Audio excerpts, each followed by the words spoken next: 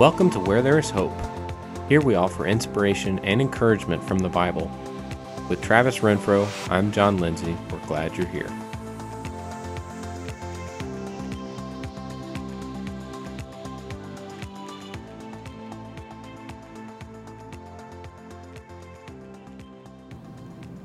So in the last episode, we talked about what is sin. We started our discussion. We talked about the different words that are used in the Bible, some of the different words.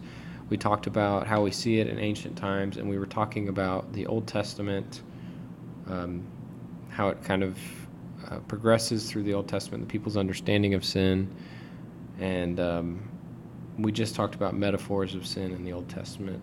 And so I think what we'll do now is we'll go ahead and move into the New Testament. If you missed the first episode, go back and listen to it. It'll put you where we are in our discussion right now. So, in the New Testament, we talked about this a little bit in the last episode, but the Greek society, the way they viewed sin was as a departure from justice.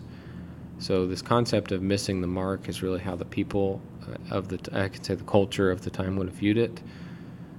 But as far as the Jewish people that we see introduced in the beginning of the New Testament, they still kind of had the same concept as the Old Testament portrayed. This idea of transgression against the divine, who for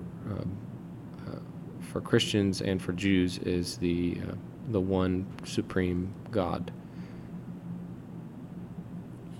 Thoughts before we get into it? Yeah, you just hadn't said anything yet, so I was just making sure I wasn't steamrolling. Thanks for the shout out. I think that the Greek idea of sin feels more holistic to me than what the Old Testament, what the Jews had sort of developed in their thinking of sin. I think I have more to say about that, but it fits much better later in your notes, so okay. I'm going to pause there.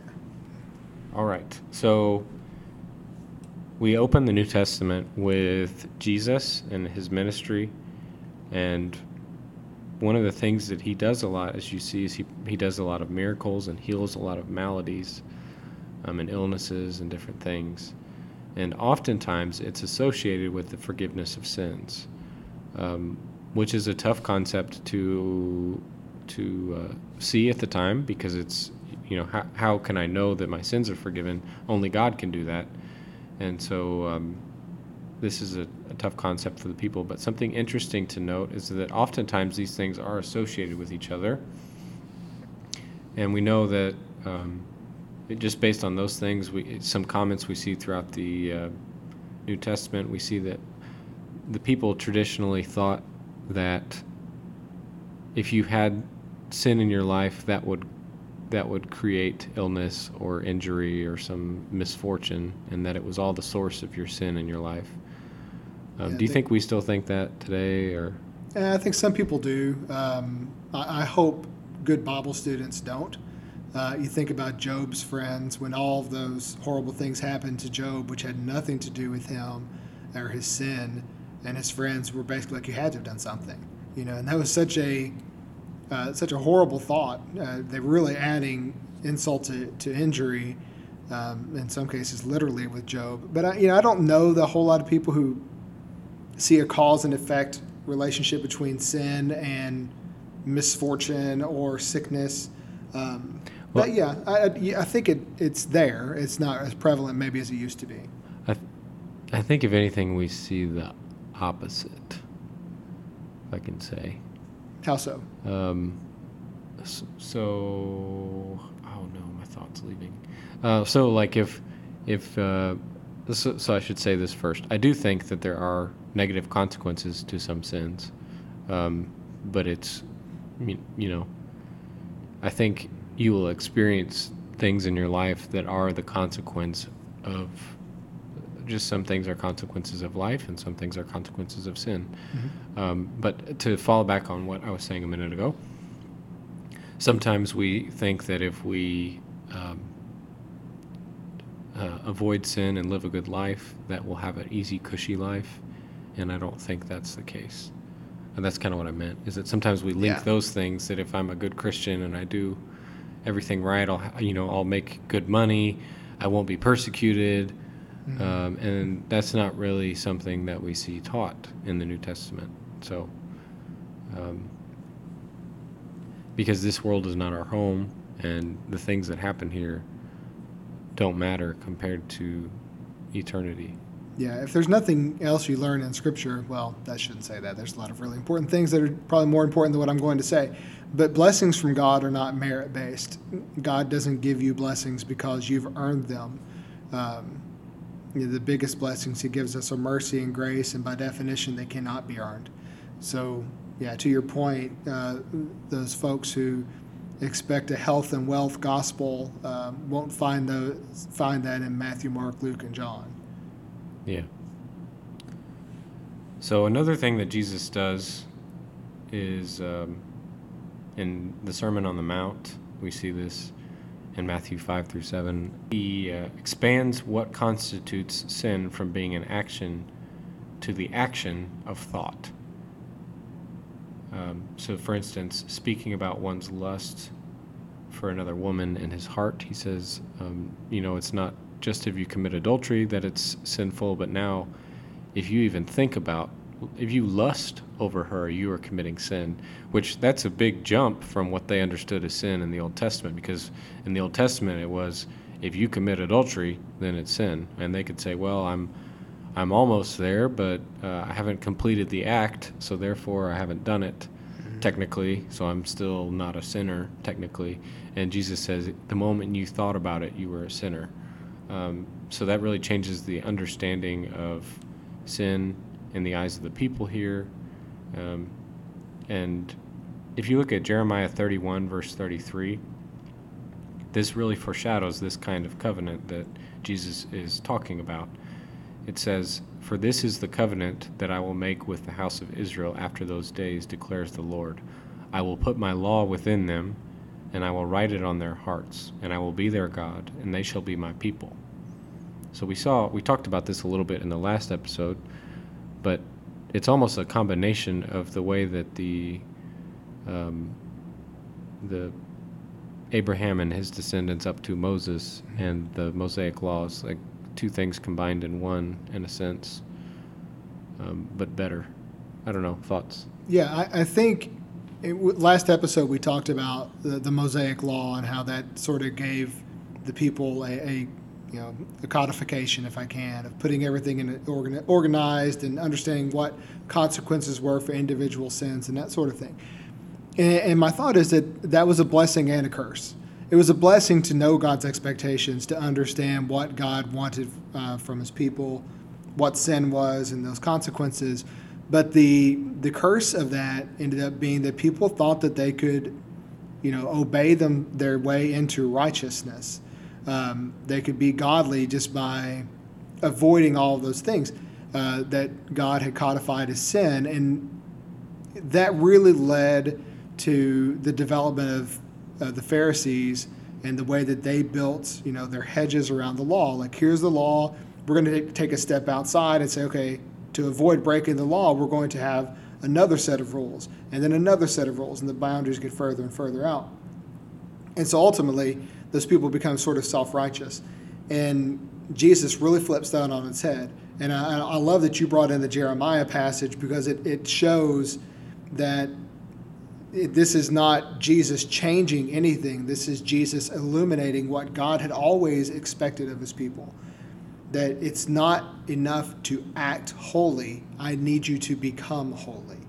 And then you think about New Testament passages like Pauline passages like Romans 12, 1 and 2, ideas of renewing your mind. Ephesians 4:23, really similar language, that it is more about changing who you are. It's a transformation, and not just different behavior, but a inside-out transformation. Great points. I like that you brought that up, because that's really the setting for the New Testament. These people that Jesus is preaching to are the same people that have this problem of just hardened hearts looking to check boxes.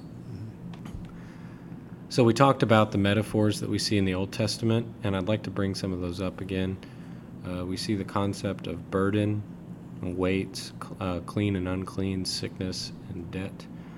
And we see a lot of these same things in the New Testament. We see burdens, debts, offenses, illness, and defiling. But what's the big difference in the New Testament? Well, there's remedy in the New Testament. Jesus comes to, to lift the burden, to pay the debt, to relieve the illness, to cleanse, what has been defiled. That's the story. That's the most important thing. Is Jesus comes as remedy for sin. So I got this quote from Lexham Bible Dictionary. It says, "Moreover, sin comes to be seen not merely as the act of doing something wrong, nor even the act of thinking something wrong, but as an internal and personal force within each person and within the church, closely connected with the very personal force of Satan, who seeks to turn people away from God." I think we see this from Jesus' Sermon on the Mount, and the way that Jesus is able to, with these metaphors, the way that he's able to relieve us. This is a personal battle on each level, and it changes sin from being a transgression against God, but a battle against Satan within the heart, if I can say it that way. No, I think that's well said. I mean, that's precisely what it is. And anyone who's dealt with a sin that is a lingering sin that you really struggle with over a long period of time feels that. Like, that's a very tangible feeling for that individual, that internal struggle that we have. So, we've studied all this, and I guess my question is sin a bad thing? Yeah, and, I guess that it seems like it's a very simple answer, right? But I think one of the ways I think you illustrate that is consider the change in the relationship between God and man. Yeah. So before sin, we can read in Genesis 2 and 3 that God would walk in the garden with Adam and Eve. And there seems to be, when Adam and Eve sin and they hide themselves from God, God is surprised that they're hiding. Not that God's unaware, but this is different. Like, that's not their normal behavior. They say that they're naked. Who told you that you're naked? All these things. So something has changed. Sin has changed it. And then I think one of the best illustrations is by the time you get to Moses, and Moses sees the burning bush, goes before God. God says, "Take your shoes off. You're on holy ground. This is different. I'm not walking with you in the garden in the cool of the day anymore. Being in my presence is different than it used to be." And then even on Mount Sinai, when the Ten Commandments were delivered, the people are terrified. The mountain is shaking. There's smoke. There's fire. When God speaks, it sounds like peals of thunder. They're terrified. Before sin, they had a very close personal relationship with God, and now they're scared to go anywhere near God. And to me, that's a great illustration of how awful sin is and how destructive it is. Yeah, what led to all that, It was sin. And you referred to in the first episode, when we talked about, or the last episode when we talked about this, the flood. And the flood happened because of sin. God was so frustrated with the effect of sin on mankind that he was just going to wipe out the entire creation and start over. Yeah, the reset button, all because of sin. Mm-hmm. So how do I determine the boundaries of sin as a 21st century Christian? What would you say? Well, I mean, we talked about how sort of the Mosaic Law sort of set how that starts, with understanding the expectations of God. And in the New Testament, we look at the life of Jesus. How did Jesus live? How did his apostles live when they carried on after his resurrection and ascension? And I think we can learn a whole lot in there. What do you think? I think that you made some very good points. So often we looked to the New Testament and we think, well, the Old Testament was for the old people back then, and the New Testament is for us now. But we see several, I should say many, if I say several that many times, many examples of people referring to the Old Testament, people looking to the scriptures in the New Testament, they look back to the Old Testament for proofs and for direction in the New Testament. And it's not, of course, it's not the same. We don't have to sacrifice. We don't have to do the same things that they did in the Old Testament. But the moral concepts are there. The backbone is there. And Jesus elaborates on it a lot in his teaching. One thing that I thought about was Matthew 22, when someone asks him what the greatest command is. And he says, "You shall love the Lord your God with all your heart, with all your soul. This is the great and first commandment. And the second is like it, that you shall love your neighbor as yourself. And on these two commandments depend all the law and the prophets." You know where that's from? Yeah, it's Deuteronomy chapter 6. That's the Shema, which is still very, very prevalent in Jewish culture today. Right, the Old Testament. So there's value in both the Old and the New Testaments. And I think just because it's called the Old Testament doesn't mean that it's irrelevant. That's something that we should remember. Mm-hmm. But all that to say, the Bible is one big story. So you can't have the new without the old, and you can't have the old without the new. So with all that being said, should I care about sin? Why should I care about sin? I think the first and most obvious reason is God cares. If God cares and I'm trying to be God-like, then I need to care about sin also. But I also thought about Romans 3:23. Romans 3:23 says, "For all have sinned and fall short of the glory of God. You do not know an individual who is of any age, of age of accountability, we usually say, but if they're old enough to know right from wrong, you don't know anyone who is unaffected by sin." And the reality is it keeps people from God. We've talked about that consequence already. You should care about that. You should care about people. You should care not just the people you love, but if that's all it is, the people you love have this sickness just like we have. Yeah, Romans 6, verse 23 says, "For the wages of sin is death, but the free gift of God is eternal life in Christ Jesus our Lord." So, what happens when I sin? I think it's different for where you are in your life. If you're not a Christian, there's a process that you have to go through.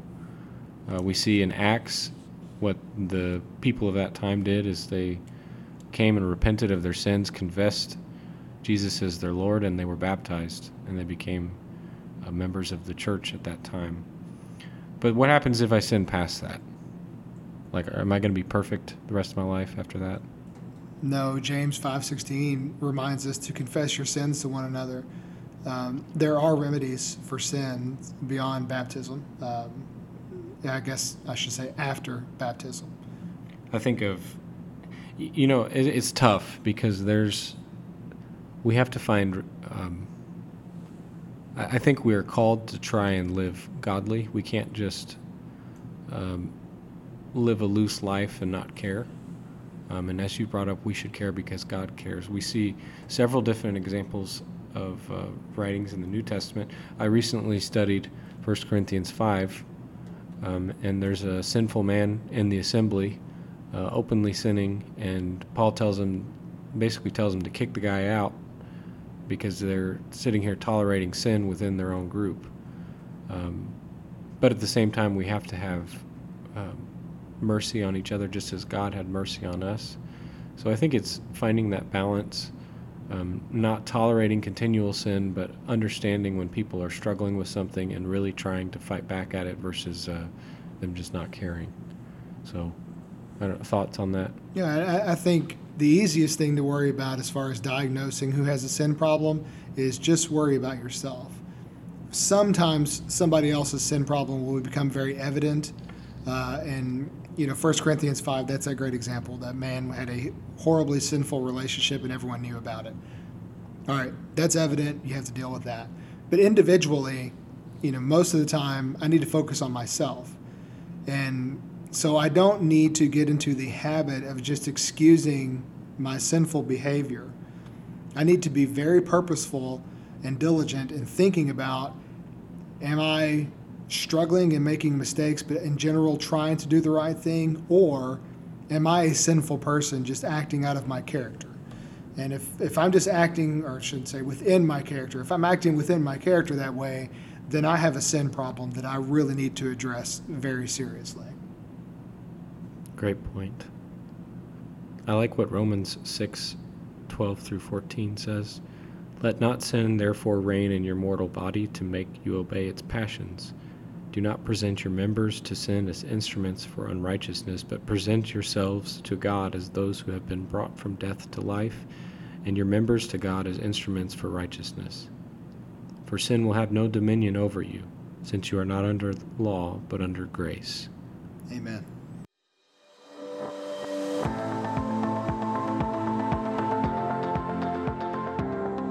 Thank you for joining us where there is hope. It is our goal to share the hope and joy that we find in Scriptures with you. If you like what you hear, please subscribe and leave us a review. You can email us at wtihope@gmail.com. Lamentations 3:24, The Lord is my portion, says my soul, therefore I will hope in him.